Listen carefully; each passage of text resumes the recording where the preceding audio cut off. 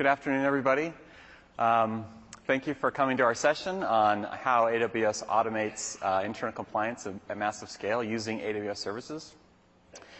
We're very happy to be here, and we're really glad to see how much interest there is. I'm Chad Wolf. I'm the Director of Risk and Compliance for AWS. And I'm Sarah Duffer, Director of Security Assurance Automation. Okay, so I'm really happy to see how many people are here, but then I realized that the Man in the High Castle premiere is right after this, so now I know you're all just taking your compliance lumps and then you're going to have prime seats, so I get it.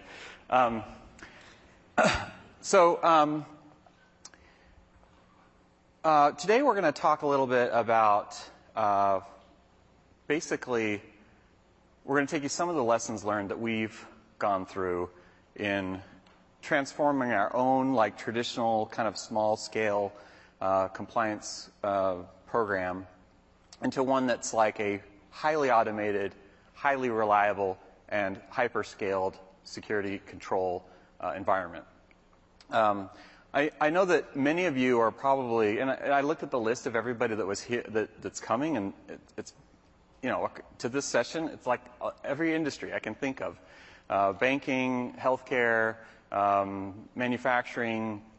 We've got a really wide range of people that are here, and the great thing about that is, and really the thing that I'm realizing is that, you know, we're all challenged with kind of the same thing. If you're really challenged with doing controls, automating controls, and making sure that you have a secure environment, we're all dealing with kind of the same things. One, we're all challenged with this idea of scale. You know, companies are growing. We have to figure out how to work on risk management and how we do compliance and how we do audit and how we keep up with the business. Another thing I think we're all working on is how to become less the department of no to the department of yes, and here's how you can do that. We're also working on getting controls implemented with rock-solid reliability and consistency. We all have this compounding problem that we're operating more IT, we're adding more controls, we're doing more audits all the time, and the challenge is the same, even if your subject matter and your scope is a little different.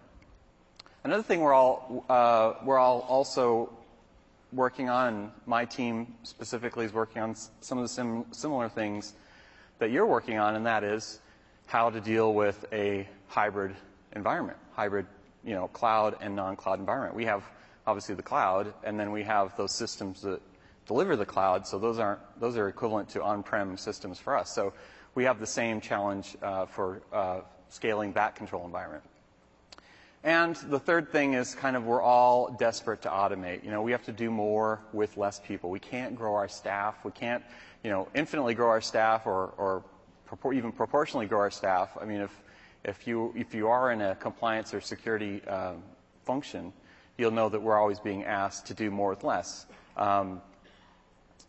We've got to automate, and we've got to use those tools that are available to us. But it's not go buy every tool we have or every tool there is, or hope that there's like one tool that's a silver bullet. There's actually no app for that. I wish there were, but there isn't. So in this is the area that we have the most growth and innovation in the security and compliance space. It's for everyone, really. This session is kind of a one-of-a-kind first-time session in that in the past years, this is my fifth reInvent, and in the past years, I always talked about things like how to be secure and compliant in the cloud, and like how to do it, what tools to use so you, the customer, can be secure and compliant. But this year, there's just so many people that are having these sessions. They've got solution architects, professional services, industry specialists, partners. They're all doing these kinds of presentations, and so there's a lot of material there. So this year we decided to go with telling how we did our own, how we transformed our own control program, your compliance program. So I'm happy to see a lot of interest in this. Okay. So what to expect from the session? We're going to give you we're gonna talk about how it's not everything, but it's at least 4 examples of how we dealt with massive scale in compliance. So we're going to talk about automated control mapping, access management, change management, vulnerability management, and tell you how we're using AWS services in each of those, and then give you kind of the lessons learned. I'm also going to interlace it with some bits of advice for how to approach it, like the process for approaching this kind of thing. So, you're not going to do the exact same things we're doing, but I'm going to talk a little bit about what I think are some key, 4 general tips for making this successful based on our experience. Okay, so let's talk a little bit about scale, complexity, and security. I don't really have to go into depth about the scale of AWS. We have more than 1 million active customers in 190 countries, 38 availability zones, 63 edge points. We have this massive scale, and it's a giant computing environment that's growing very fast. We're very excited about it. But the complement to this is that we have to have a very high bar for security. We can't. We have to not only scale all that business, but we also have to scale our security program. So I want to put a little bit of the scale and perspective of these control programs. So let's just take like change control change control is for example. So change control, all these programs have a change control element, and proper change control, when done with it's authorized and tested change rolled out in production, that's a control that basically everybody has to manage in some way or the other. So let's take one instance, one control activity. So we may have a single system change that we need to roll out into the entire, maybe let's just say one region. One change might be pushed to, say, 10,000 hosts after it's been fully tested and authorized. So that might be in a single region and maybe over a couple hours. So these 10,000 changes are actually 10,000 instances of that single control. Now, let's multiply that by, let's talk about that's in a realistic day in the life of a single service team. A single service team, if you take EC2 or S3 or something, might want to do maybe, let's say, 7 changes in one day. So that's 7 changes pushed to 10,000 hosts. That's actually 70,000 instances of that change being put into production. So when our auditors come in to do a test, they don't test the 7. They go to the system logs and look at the 70,000 changes and trace back from there to the authorized change record. So we're actually, for one team in one day in one region, we might be doing 70,000 changes. Well, that's for a single day. It's one example. But what about 365 days for 70 services across 14 geographic regions worldwide? And that's just one control. So we're talking about a lot of instances of a control or evidence of a control that's being put in that's evidenced in the system logs. Now, consider the number of our controls. So under these programs, we formally operate and formally test to 2,670 controls, meeting 3,030 audit requirements. So we're talking about millions of instances of controls operated in one, like, say, 6-month SOC report period. So combine that scale with the growth and complexity of what kind of certifications we have obtained and the ones we're committed to and the new ones we're signing up for. This is the kind of scope of what my team, Sarah and my team, what we have to handle. We have to monitor this. We have to make sure that all controls are being operated at 100% accuracy and full controls being in place all the time. It also shows that we simply cannot wait for the auditors to come in order to audit. Like, if we waited for the auditors to come in to see if the controls are operating, that would be ridiculous. And so what we have to do is we have to continually audit.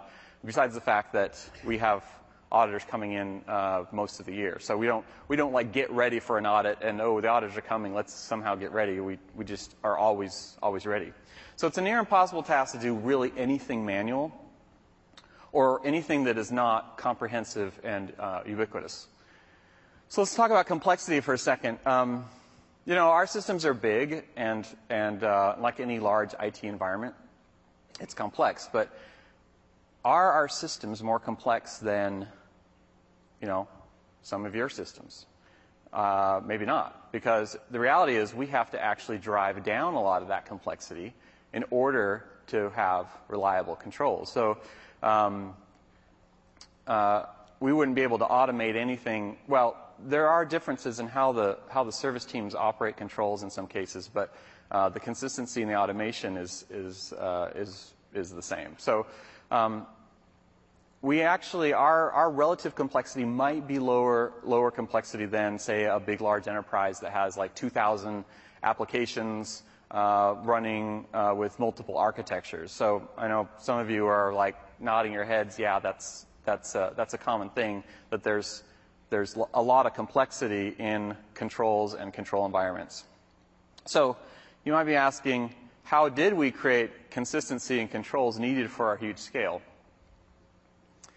So our secret to success is expressed well in a book published by John Gall in 1977, where his rule of thumb was made into now what we commonly call Gall's Law. So Gall's Law is a complex system that works is invariably found to have evolved from a simple system that worked. And then a complex system designed from scratch never works and cannot be patched to make it work. You have to start over with a working, simple system. On a personal note, I have 6 kids. And when I tell people that, a lot of people say, oh man, that's crazy. 6 kids? That's insane. I have a colleague, Mark Ryland, who has 9 kids. And everyone thinks we're insane. But the reality is, we started one at a time, which is why I feel sorry for people who have twins, because we started one at a time. We had one at a time, and we had one, and then we made it work, and then we had another one. And then right now we have 6 kids. It's a complex dynamic, but the fact is that we can manage it, and it's a lot of fun, because we've been able to take something very simple and expand it to 6. So Gall's Law applies to me personally in that regard. But Gall's Law also explains things like the World Wide Web. It started very simple, and now it's a big, complex system, or the blogosphere. But there are other systems that have been designed very complex thing at the beginning, and then ended up not really working. So the idea here is to grow from simple to complex, something that works. This is really the secret to our success as we've moved forward here, is to make small things, simple things work, and then grow them out. So, my first bit of advice is to start over in some ways. I mean, I know you're thinking, that's insane. I can't do that. I can't start over. But the reality is, if you're going to move to the cloud, and you're going to try, or even if you're trying to use AWS services to monitor your on-prem stuff, you should start over in some ways and start simple and make that work. A lot of times we deal with a lot of customers, and they have a lot of problems retrofitting a lot of what they're already doing in their compliance program into some big complex thing that works in AWS. So I would recommend doing that. I mean, can AWS handle complex compliance programs? Absolutely. It absolutely can. But there's a lot of baggage in today's programs that you won't want to retrofit into your AWS program. My advice number 2 is complementary to the first one. That is, implement an agile methodology and do it forever. So what I mean by that is that security and compliance teams really should think about this. Now, if you don't know about Agile, which I think probably everybody here does, but it's all about iterating successfully in a small and frequent deliverables rather than doing like a huge multi-year project with something at the end that, the requirements may change over time. So the idea is to iterate quickly, fail fast, and get it done right in baby steps. If you don't know about this or you want to know more about it, I recommend the book Scrum, The Art of Doing Twice the Work in Half the Time. It's by Jeff Sutherland. I really like that book because it not only talks about Scrum and doing active or agile methodologies in coding, but it also talks about how you can apply that to other things like home renovation. And he has an example of somebody doing that, applying Scrum in some contractors that came over to do some work on his house. So start small and simple and make it a working system, and then build it out using an iterative, customer-focused, agile methodology. Okay, so back to the topic. With this huge scale and a complex system, we have a high security bar. We really have an impossible task if anything was manual, and good thing it's not, because we automate and use our own cloud services to manage that scale and complexity and make the controls reliable. So let me just talk about this real quick. I realize I'm burning more of your time, Sarah, than I expected. We have a customized, kind of customer-centric approach to our program. Think about it. Like 6 years ago, when we kind of looked at what we had to build and what kind of I expected that was going to happen, I had to build it from scratch. We started with the SAS 70 with 40 controls or 38 controls. And now we have these 2,670 controls and all these audit requirements and 7,700 artifacts that we generate every year and things like that. So I stepped back and said, okay, what's important? What's really the key things that I'm going to need for this program? So some of the things I thought up were, and we've implemented, are we carefully track customer success in this area. So we carefully work with our customers to really understand what we need to have and what will make them successful. We focus on case studies. We focus on as we deal with customers, my team regularly interacts with customers for primarily that purpose. Listening, understanding what they actually need so we can get the right certifications in place to make them successful. Our reports are global reports. So I know a lot of companies dice them up and do them for separate things.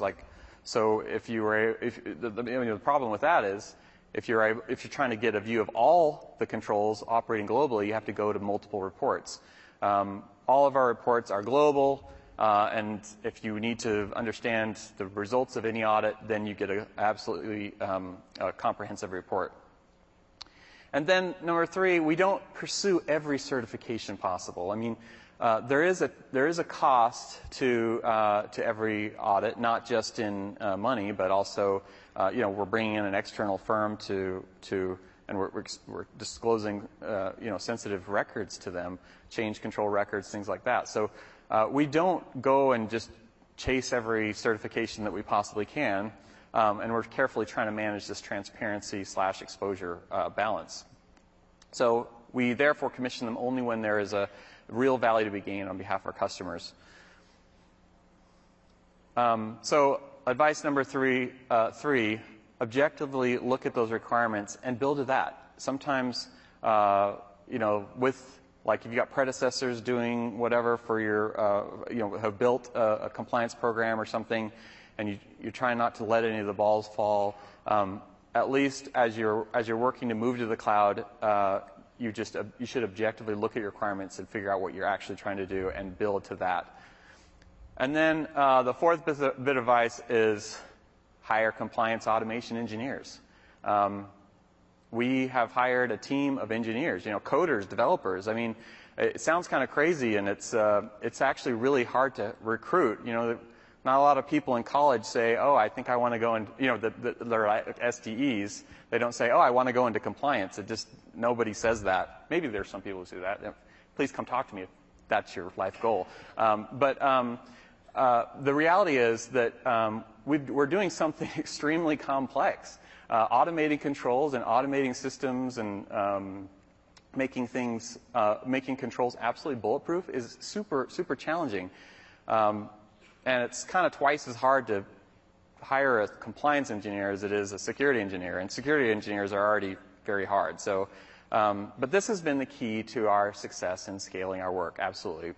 And another great thing about having compliance engineers is we've built in the control monitoring to the point where, you know, our service team engineers, they're operating 2,600 controls like they don't even know it, because it's like integrated transparently into what they're doing and how they're doing their work. And so that's another huge benefit for automation and having engineers on our team.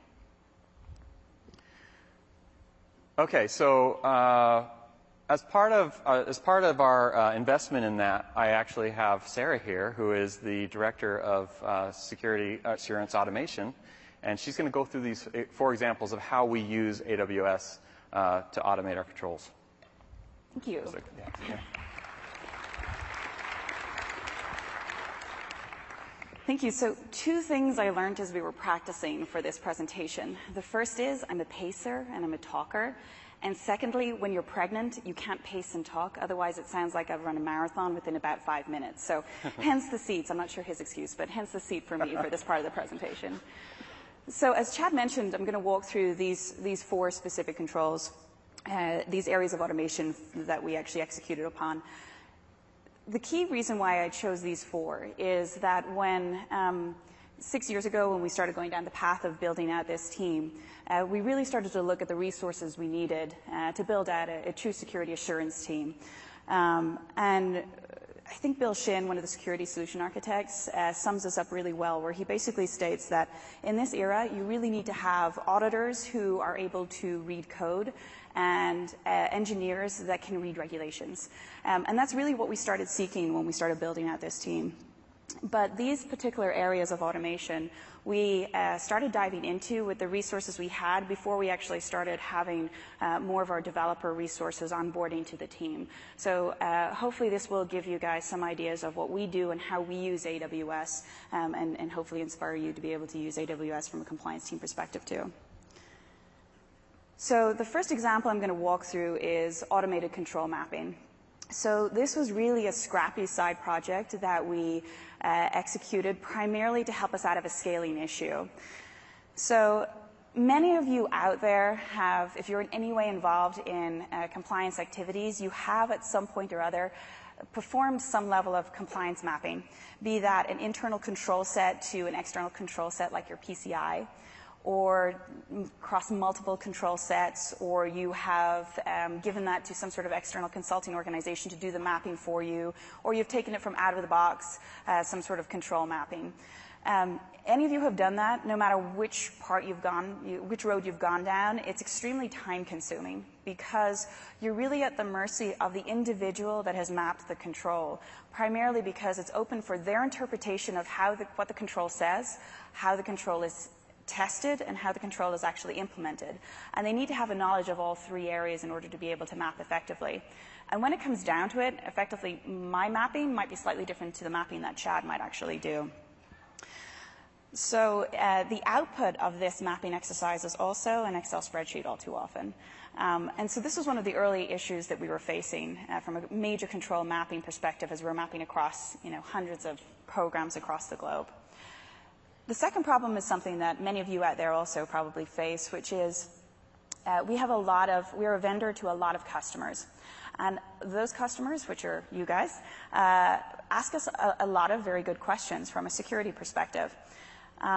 We receive those questions, hundreds of them daily, thousands of them weekly, in a format that can range from your vendor risk management questionnaires that many of you are very familiar with. You know those questionnaires that have hundreds of questions that you have to respond to. We receive a lot of those. We also receive one-off questions from email, directly from you guys. We receive them in client meetings and customer meetings when we're inside in EBCs. We get them directly from our solution architects and our security solution architects. So we really needed to find a way that we could respond in a consistent manner to all of these questions, and also that we were not dependent on 1 or 2 individuals responding to every single one of these questions. So this really is this is an example of where we did. This is going to be very different from any of the rest of the examples I'm walking through, primarily because this example is really illustrating how we took effectively a very administrative team impacting task and we went about automating it. And for the rest of the examples I'm going to give are going to be more focused from a control monitoring perspective. But I really wanted to show this because I think this really illustrates how your compliance teams, and in our case we called ourselves security assurance, again to try and make, from a hiring perspective, security assurance sounds much more fun than compliance. We really want to be able to illustrate how you can utilize AWS for many different activities across your team. So the very first thing that we did is that we went ahead and collected the thousands of questions and responses that we've already provided to many of our customers. We spoke to all of our security SAs, and we spoke to all of our sales team, our solution architects. We collected all of that data. We also worked directly with our audit team and got from our audit team all of our control information, how those controls are actually implemented, and we gathered that all together and then actually built an ingestion service utilizing Amazon API Gateway and AWS Lambda, which effectively pulls all this information directly into Amazon Elasticsearch. So from an end user perspective, so from our customers, and when I say customers, this is all internal. This is all from the customers of this for us is our security SAs, our solution architects, and our sales team. And so from an internal perspective, you get access via our internal website. This really is just a UI. Let's scroll that. What else? Sorry? Oh, just keep going. Sorry. That's an internal UI, which effectively just, you put in your search criteria and you get back a response. Sorry. Okay. And then using the same ingestion stack, what we're actually able to do is you put in your search criteria via API Gateway and Lambda, goes into Amazon Elasticsearch, which effectively does some string similarity checks, text classifications, and then provides back the closest response to what it is you're actually looking for from a question and answer perspective. And that allows from our side to be able to provide very consistent answers and responses, and was allowing us to scale.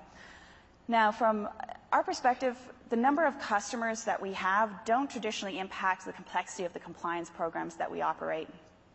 This is a little different. The number of customers we have dramatically increases, especially the increase in customers dramatically increases the number of questions that we receive on a regular basis. So hence the reason for using AWS Lambda. So using Lambda, we effectively don't have we don't have anything that's constantly listening to our internal website for your search criteria. Effectively, Lambda is triggered as soon as a search criteria is entered. That goes off, it performs the search, and it comes back and renders the response to the end user. And that allows us to scale with the number of questions that we receive, because it's just basically Lambda functions that are scaling in order to perform this functionality for us. So like I said earlier on, when we initially built this, it was built to address a very specific customer need. But it had a really very positive impact internally, and we have invested in it a little bit more. And as we focused on it, we started looking in other areas of how we could innovate in providing information back to our customers, especially when it came to mapping controls and how we could actually provide control mappings back. So we started looking at the Amazon machine learning capabilities, and we very quickly failed, and it did not work for us. And I think that's another example of why it is so beneficial to be able to use AWS, and any team to be able to use AWS. But it allowed us to very quickly learn from our mistakes, and actually has helped with innovation that we're now working on right now. So at the time, what we did was we took all of the questions, the responses, we took all of the control implementations, we performed extensive labeling, and we did the supervised training. And we were discovering that we were having about a response rate of about 50% correct response rate to what it was that we were putting in. And the reason, and 50% sounds good, but it's not good, because effectively you have to read 100% of results to figure out what the 50% is, so it wasn't actually helpful for us. But what we actually discovered was that the more labels that we had, and from a compliance perspective, as you all know out there, we're really good from a compliance perspective to be able to get really detailed on the labels that we have. Like you have your user access management controls, then you have your password associated with it, you use your access controls, and you're able to get very nuanced in what type of labels you're able to have in there. And we discovered that despite the number of questions and responses that we had, we just simply didn't have enough for the number of labels that we actually had. So it didn't work, but what it did do is it helped us identify what we need to do in the future. So what we did was, as a part of our user interface, we actually allow for feedback from our internal customers, our security SAs and our SAs. And they basically, based on our text classifications that we're rendering to them right now, they're telling us how close we are and what we're providing to them. And that information is then categorized and then put back into our models so that we're continuously learning, and hopefully in the future we'll actually be able to use that machine learning capability. So in addition to everything that we're doing from the technical implementation, this tool really is only as good as the data. And the data needs to be extremely fresh. So we have a dedicated TPM, that's a technical program manager, who is continuously evaluating any of the new questions and responses we might have that are not in our tool, any of new controls or control implementations, and we're updating that tool on at least a monthly basis, if not more frequently. From a resource perspective, how long did this take? So this took about 4 resources, about 2.5 weeks to pull together.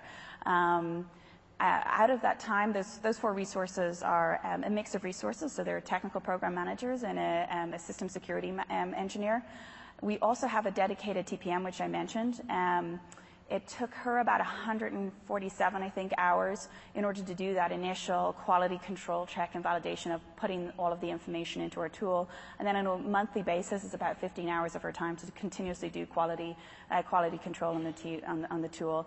For us, it has meant it's been a huge change for us because it's gone from a one-to-one response where it would be a lot of response over emails or phone calls or and there's a level of inconsistency there to a one-to-many response, which is reusable and self-serve for a lot of our internal customers. So just to give you guys a quick look of what this looks like, this is what the tool looks like. What you're looking here is someone has put in a search term around business continuity planning. For anyone that's out there and you've heard me talk about what the problem is and you're taking a look at the user interface right now, you're probably thinking, well, we have this solved, we have a GRC tool. We actually didn't go down the route of a GRC tool primarily because the questions we receive are not in any way specific to controls. The questions we receive are in a lot of cases, very high level questions about security. So it's very much more along the lines of, asking about user access management controls or things like that. So we really needed to have the ability to perform extensive searching capabilities on keywords. So hence why we went down this path. So this is really the gold nugget, and this is what I love about this tool, and this is what saved a huge amount of time. This is actually control mapping, unfortunately, the example that I have is slightly different than the example I gave previously. This is control mapping specific to physical security controls, but this is what saves a lot of time. So for any time that a search term is put in, and we render back specific information about whatever that search term is. So, for example, in this case, it was physical security. We also respond back with every possible control that it could be related to facilitate control mapping. And that control mapping then can be given back directly externally to you guys to help illustrate not just what it is we do associated with business continuity or physical security or whatever the question happens to be, but also to be able to provide guidance as to how you're able to validate that yourselves through our various compliance reports. So some lessons learned we had from here is, number one, that mapping is a heavy lift. I mean, every single customer I talk to, especially software as a service providers or partners, have this issue with mapping or issue with questionnaires and questions coming in.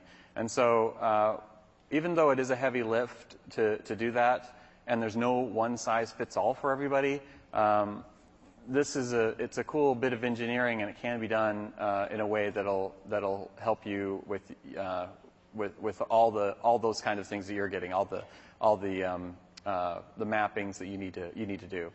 About granularity and specificity, they really matter. We've learned that control overlap and nuances of controls require a lot of careful attention. For example, data destruction and media destruction are not necessarily the same thing. And, it's common that a requirement for control program A represents several in program B. So, for example, CIS top 20 controls is actually closer to about 150 FedRAMP controls. So you can't really have, you have to be able to figure out all those nuances and respond accordingly. And then we had a higher return than expected. We thought we were just going to do this for internal use cases for mapping, and it was initially to answer these questions for these questionnaires. But then we found the AWS service teams and some other customer-facing roles needed this ad hoc search capability in order to answer questions and have discussions with customers about this without having to have a compliance or security specialist in the room. So moving on to access management, and this is where I'm going to go into a little bit more detail about what we, from a compliance team perspective, this is really what we do from a day-to-day basis around control monitoring. So for access control, this is one of the critical foundation controls that not just us, but you also have in place within your organizations. We operate from the principle of least privilege, as do, I'm sure, all of you. And as all of you are aware, there is no silver bullet to actually solve this problem. You've got to make sure that you have very much a layered control approach, so you have both your preventative and your detective controls in place. Today I'm going to walk through very quickly the preventative controls because I really want to focus on the detective controls because that's really what our team is about and how we actually monitor the environment on a day-to-day basis. This is a really good example of where we operate in an environment very similar to many of you out there, whereby we have controls that need to operate across our critical assets that run the cloud, as in, I suppose for use of a better word here, it's sort of like our on-prem version. And we also operate controls that are across our on-the-cloud assets, so our sort of on AWS. I hope this is a good example for you of how you're able to monitor both sides of that. So diving just very quickly into our preventative controls. So we have critical assets from day one. All users, very similar to everyone out there, has access, complete minimal access. You have to ask explicit permission in order to get any type of level of access within AWS. So you ask for this access through our rules-based permission management system. And so all of our assets, be they specific servers, network devices, objects, whatever they happen to be, they're all managed through POSIX and LDAP groups. And we have a rules engine that uses a hierarchy of rules to evaluate whether a user should actually be given access to a specific group. So, for example, we could have a rule out there that says all full-time software developers that report to Chad Wolf in Seattle can have access to Group A. Or it could be all employees of a certain level who are in Seattle can have access to this particular group. This particular group has access to these particular assets. So, one other thing around the rules-based permission management. Every 20 minutes, we actually do the revalidation of the rules there. And the reason for that is that we want to be able to identify if anyone has moved teams and that has a violation of whatever the rule happens to be that's in place. And the reason for 20 minutes is because it simply takes a very long time for access to propagate across our environment. So the 20-minute window is still within the time frame by which you can validate and take action whether that person should actually have access. On a quarterly basis, we perform a baseline review of the actual rules themselves. And then we move into what our team is responsible for, which is the near real-time validation. And so how this actually works is every 15 minutes, we do validation of the current permissions across the entire AWS environment. like I mentioned, it takes greater than 15 minutes to actually propagate all of those permissions across our entire environment. So how we actually do this is what I want to dive into right now. There's two key steps that we look at here. So this is sort of our first step when we're looking at the principle of least privilege. This identifies for us who has access and who should have access. And the second step, which I'm going to touch on a little later, is when they do have access, what are they doing and should they be doing that? And that's the other part of least principle, the principle of least privilege that we're looking at. So the first thing that we do, and we call this sort of the on-prem-like environment, we take a pull from our HR system, and this is very much the metadata about employees. So this is things such as the level, the length of time they're with the company, have they passed their background check, all that type of metadata. We take a pull from our HR system. We also take a pull from our permission store. Our permission store is all of the access that is being granted. That's all pulled by our on-prem host. From a customer perspective, this will be the equivalent of you guys having like an EC2 or even a Lambda function that is basically pulling this information and then putting this into a Kinesis Firehose, which then is basically a continuous data pipeline that pushes this information directly into Redshift. Originally, when we built this, we actually used data pipelines instead of Firehose. That was primarily because we had a job that would schedule every 2 hours to pull this information. When we moved to sort of that near real-time monitoring, we utilized Kinesis Firehose. So the ETL solution is really the brains of our analysis. This is where we perform all of the analysis of the business logic and the relationships that we're trying to identify and perform compliance-type validation. This is also where we run a lot of our daily reports and store our daily reports that we're also looking at in addition to the notification, which we'll talk about in a second. So we have a job management system that we utilize internally. Again, this is essentially EC2 with SWF, simple workflow. This has a list of all of the various jobs that we need to run. This triggers our data pipeline, which is where all of our business logic is. And the nice thing about data pipeline is that it allows for data-driven workflows, which means that we can have jobs that are effectively running to perform test A, then test B, then test C. So this is where all of our, really it's our SQL statements are, where we're performing our logical analysis. So this would be where we're running tests such as, does this person have access to this particular host in this particular location, and they're this particular level? And they're sort of all the checks that we're doing. So when we trigger on that, we effectively have the EC2 workfleet that actually performs the analysis, and then that gets pushed back into Amazon Redshift and also S3. S3 is effectively utilized for our unstructured data store, and that's to allow us to be able to push also back into AWS EMR, which I'll talk about a little later. And also it's utilized for storing a lot of our daily reports, which some of our other internal teams are able to pull from and run analysis on.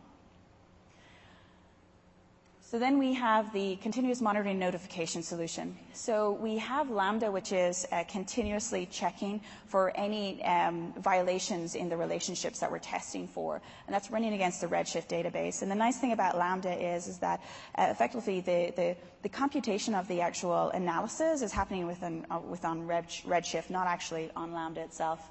And so we have Lambda. It triggers anytime there's a violation. If a violation is actually detected, it pushes a notification via SQS. And internally within Amazon, we have an Amazon remedy system that we utilize for ticketing, and we use ticketing for absolutely everything from I need a chair in my office to this is a very significant event. So we actually have an API that ingests the SQS notification and auto creates and cuts a ticket to the owner of the group. And what this allows us to do is many things. We actually also have a Lambda function that is constantly monitoring this notification, because sometimes, depending on the violation and how critical it is, we may want to be able to remediate that within minutes. And so if we don't have a response within minutes, we want to be able to trigger an auto-escalate so it goes higher up from a management perspective and visibility to make sure that we have someone actually performing remediation. So why not use Lambda for absolutely everything? Lambda has a runtime limit of 5 minutes, and so from our ETL solution perspective, we can't actually use Lambda there right now, and that's why we actually use it just down below. Resource-wise, this one took us about 30 days of a resource, and I would say there's probably about 2 resources. This was not done in one full chunk of time. We actually built this over a period of time, so this is about an estimate. And this was a system security engineer who actually was building this out for us. So the next step, I just walked through how we identify who and who has access. I'm now going to walk into our analysis of what they're actually doing. So on a daily basis, we are pulling terabytes and terabytes and terabytes of data, of log data. Our security team built out our log database or our log store on S3. So our team utilizes this as our authoritative source. We use Apache Spark on Amazon EMR. There are 2 ways that I can actually do this. So you can either have a continuous pipe that is a continuous Spark cluster that's up all the time, or in our case, we just run a daily job whereby we bring Spark up. And it streams all of our logs from the S3 repository. It then decrypts and decompresses this information. And I'm sorry, I've got something in my throat. It decrypts the information. It runs it pulls the various metadata that we're interested in, and then it pushes this information out to S3. So the information that we're interested in here is information such as source, who they are, what they actually do, and all of that gets then pushed to S3, which we secure with KMS. And then we utilize, once again, Lambda, which triggers anytime there's any updates to S3 and pushes it back into that same Redshift instance that we just talked about a minute ago.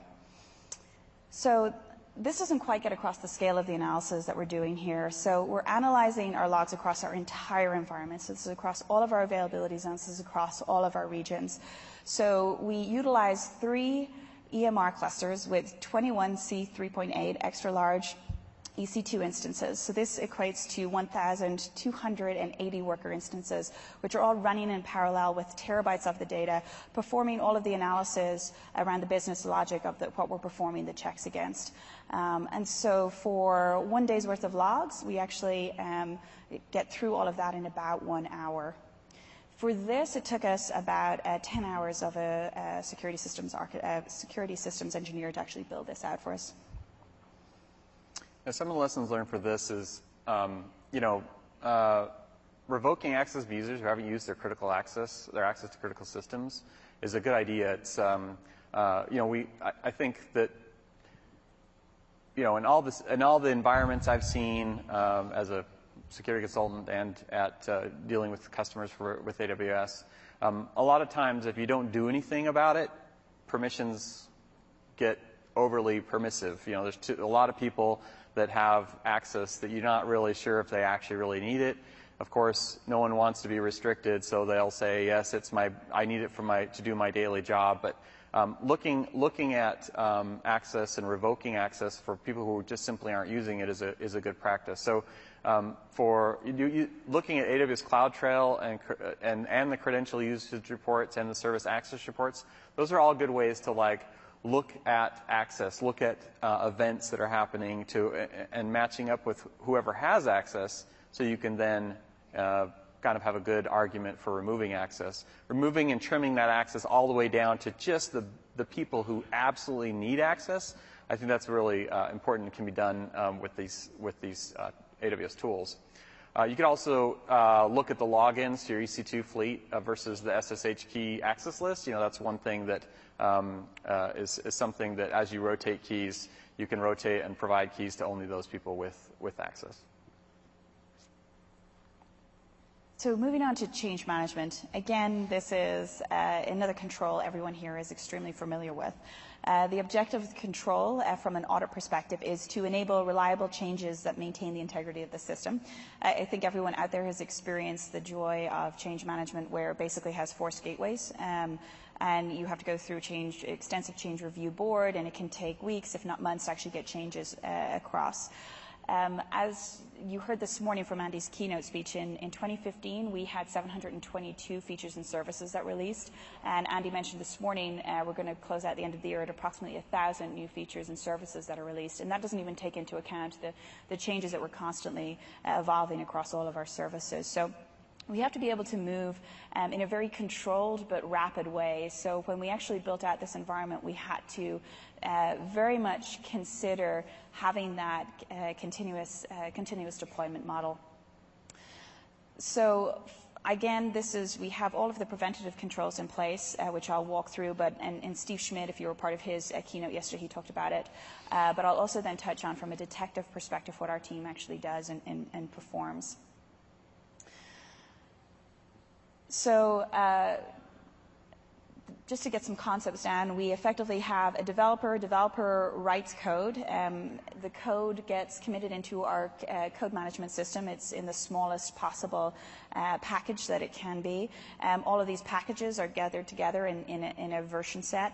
That version set is then put into our deployment system, where it combines into a whole bunch of packages. Basically, get combined into what we call an environment.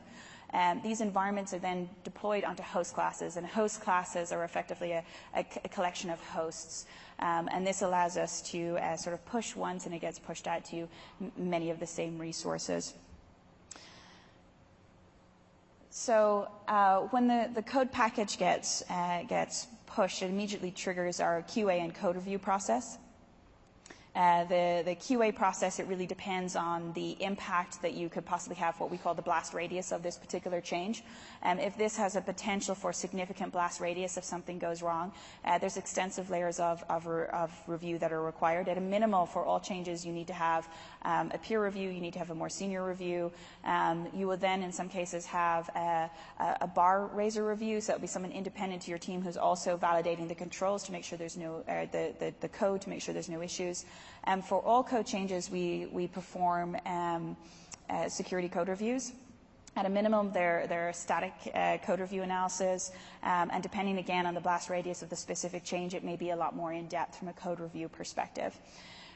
So when we're actually deploying via our deployment management tool, we use a concept called pipelines. And pipelines allows us to have automated workflows, which allows us to put checks and balances in on the codes, where it's not actually the human that's pushing the code.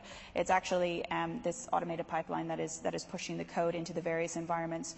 So the pipelines will push it, for example, into the beta environment. And as a part of that, it will do various checks, such as, was it reviewed? Was it approved? Did the code review actually occur? Was there a security check? Whatever it happens to be, there's various checks for the environment. We're also able to put in a bake time. So we can also put in, for the beta environment, it must be running for X amount of hours, and that's to ensure that the change is going to operate as we expect it over a certain period of time. For every single change that goes across every single one of these environments, we also have what we call canary alarms, and these are alarms that are constantly monitoring specific thresholds. And as soon as we hit those thresholds, if we go over any of those thresholds, it will trigger usually two things. It will trigger an alert to the team that's actually pushing the change. It will also then trigger a rollback within the automated workflow. There's usually there's an automated rollback which will allow you to roll back to the previous versions. Once we get through the beta and gamma, we're then starting to push these code changes into our production, which is into our regions. And we don't push this out to all regions at once. We do this in a very controlled manner by pushing out to a specific availability zone in a specific region. We allow it to bake within that particular AZ. If there's no issues, we then move on to the next AZ until we completely capture all the AZs, and then we go on to the next region.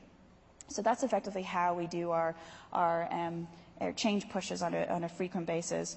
Again, this is all using, I realize I'm talking here about sort of what we do from an Amazon perspective, but from your perspective, from an AWS perspective, you can also do this using AWS Code Commit, Code Deploy, and Code Pipelines. And Chad's going to talk about that a little later. Under the hood, when we are talking about our detective controls, our team on a very frequent basis pulls everything from pipelines that was identified as a potential flag or potential issue. We pull that information, we run analysis against that information, we go back to the service teams, validate that all of the flags have been taken into consideration, so we can increase the sort of the quality of the controls that we're looking at. Okay, so some of these lessons learned for this is one of my my favorite areas to automate. Having had done audits on change management, it can be a real mess, and a lot of companies can't quite get it right. And there's usually, as I was an auditor, I would come back year over year, and there's always some kind of change management, recurring change management audit finding. So this is a good way of how we've integrated some on-prem, integrated the on-prem environment with AWS, using these tools, Code Commit, Code Deploy, and Code Pipeline. These are really cool tools that will help automate. Code Commit, making sure there's an authoritative source code repository, that resolves a lot of problems with grabbing code and using code, making sure that code that's in the repository is the authoritative code. So Code Commit, AWS Code Commit is something that can really help with that. And then Code Deploy, controlled deployments of code to instances. But my favorite is AWS Code Pipeline, which is this continuous delivery of the software releases. When our auditors came in and saw that we had automated our change management process through Pipeline, they're just ecstatic because it just takes so much risk out of the audit and risk out of the environment. So that's something that I think that is something that is great for in AWS, the environment, and it can be used for on-prem systems as well. So I realize we're very close to time, so I'm going to speed up through this one a little bit more. So walking through vulnerability management, which we are all very aware that this is a critical area that we need to focus on. We need to be able to run analysis. We need to be able to patch all of our systems. So from an AWS perspective, we also, in addition to wanting to run vulnerability scans from a security perspective, our team is also responsible for making sure that we run these scans to illustrate compliance with various compliance regimes, such as your PCI or your FedRAMP program, which have continuous scanning requirements. Along with these programs, we also actually, in a lot of cases, we are required to use third-party scanners. From an AWS perspective, this is unusual. We usually like to build everything from scratch. But in this case, we have to use the third-party scanners. Everyone out there has used third-party scanners, I'm sure, in some form or another, and you've got various things that you've come across. In some cases, for authenticated scans, you have to give security credentials. You also have a lot of false positives that you may have to parse through and provide evidence to your auditors for those false positives. And then in our case, what was also impacting us was just generally the scale of our organization. So we were running these scans, and for 6,000 hosts, it took us about 3 to 4 days to run scans, utilizing 4 of the scanning hosts. And so, we can definitely do that quicker, but it also costs a lot more money because you have to run scans across this entire environment. And also for us, the amount of false positives that are being returned was significantly high. So we would end up with, at times, hundreds of thousands of lines of false positives. And for every single one of those lines, our auditors expected evidence to validate the fact that they were truly a false positive. That was a huge amount of resource-intensive time. So we actually combined approaches. We took the active scanning approach, and we also combined it with a passive scanning approach. So we effectively have this distributed sensors on many of our hosts, on all of our hosts. And so what actually happens is we have our distributed sensors which provide back information on the various the OS and the packages that are installed on all of these hosts. We are then able to take our scanning information, and the scanning information basically gives us the feedback that for specific CVE, it's related to package XYZ. By then taking the information from our passive scanning tool, we're able to combine the both of these, because we were then able to basically say, we already know that on this host, we already have this package installed. Therefore, this is a false positive. We were able to walk our auditors through how we actually are doing that that analysis. So how we do it is we feed all the information into Amazon RDS. We use Amazon EC2 to be able to run various scripts, which goes through the list, identifies the false positives. It also identifies for any of the positives what the actually risk rating is for the AWS environment, because the risk rating is very dependent on the controls you're actually operating within your environment. And our auditors have walked through all this and have bought off on the approach that we have here.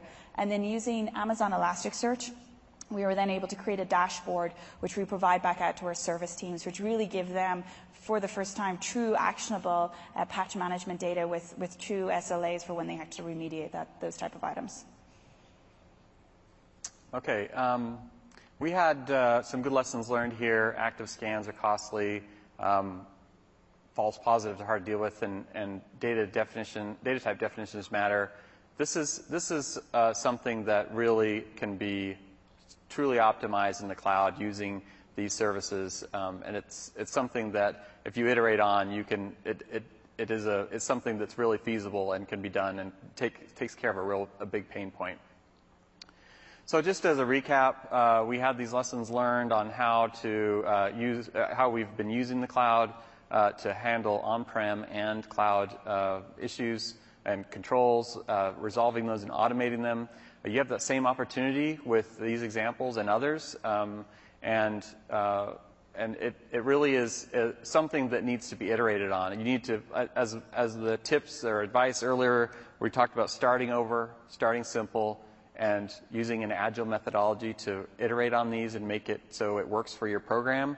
And then hire automation engineers. That's probably our best bit of advice, because they tend to be able to figure this stuff out. Thanks for coming. There's some related sessions here that are in the next couple days. There's been some in the past that also are really good, but these are the ones coming. Remember to fill out your evaluations, and thank you for coming.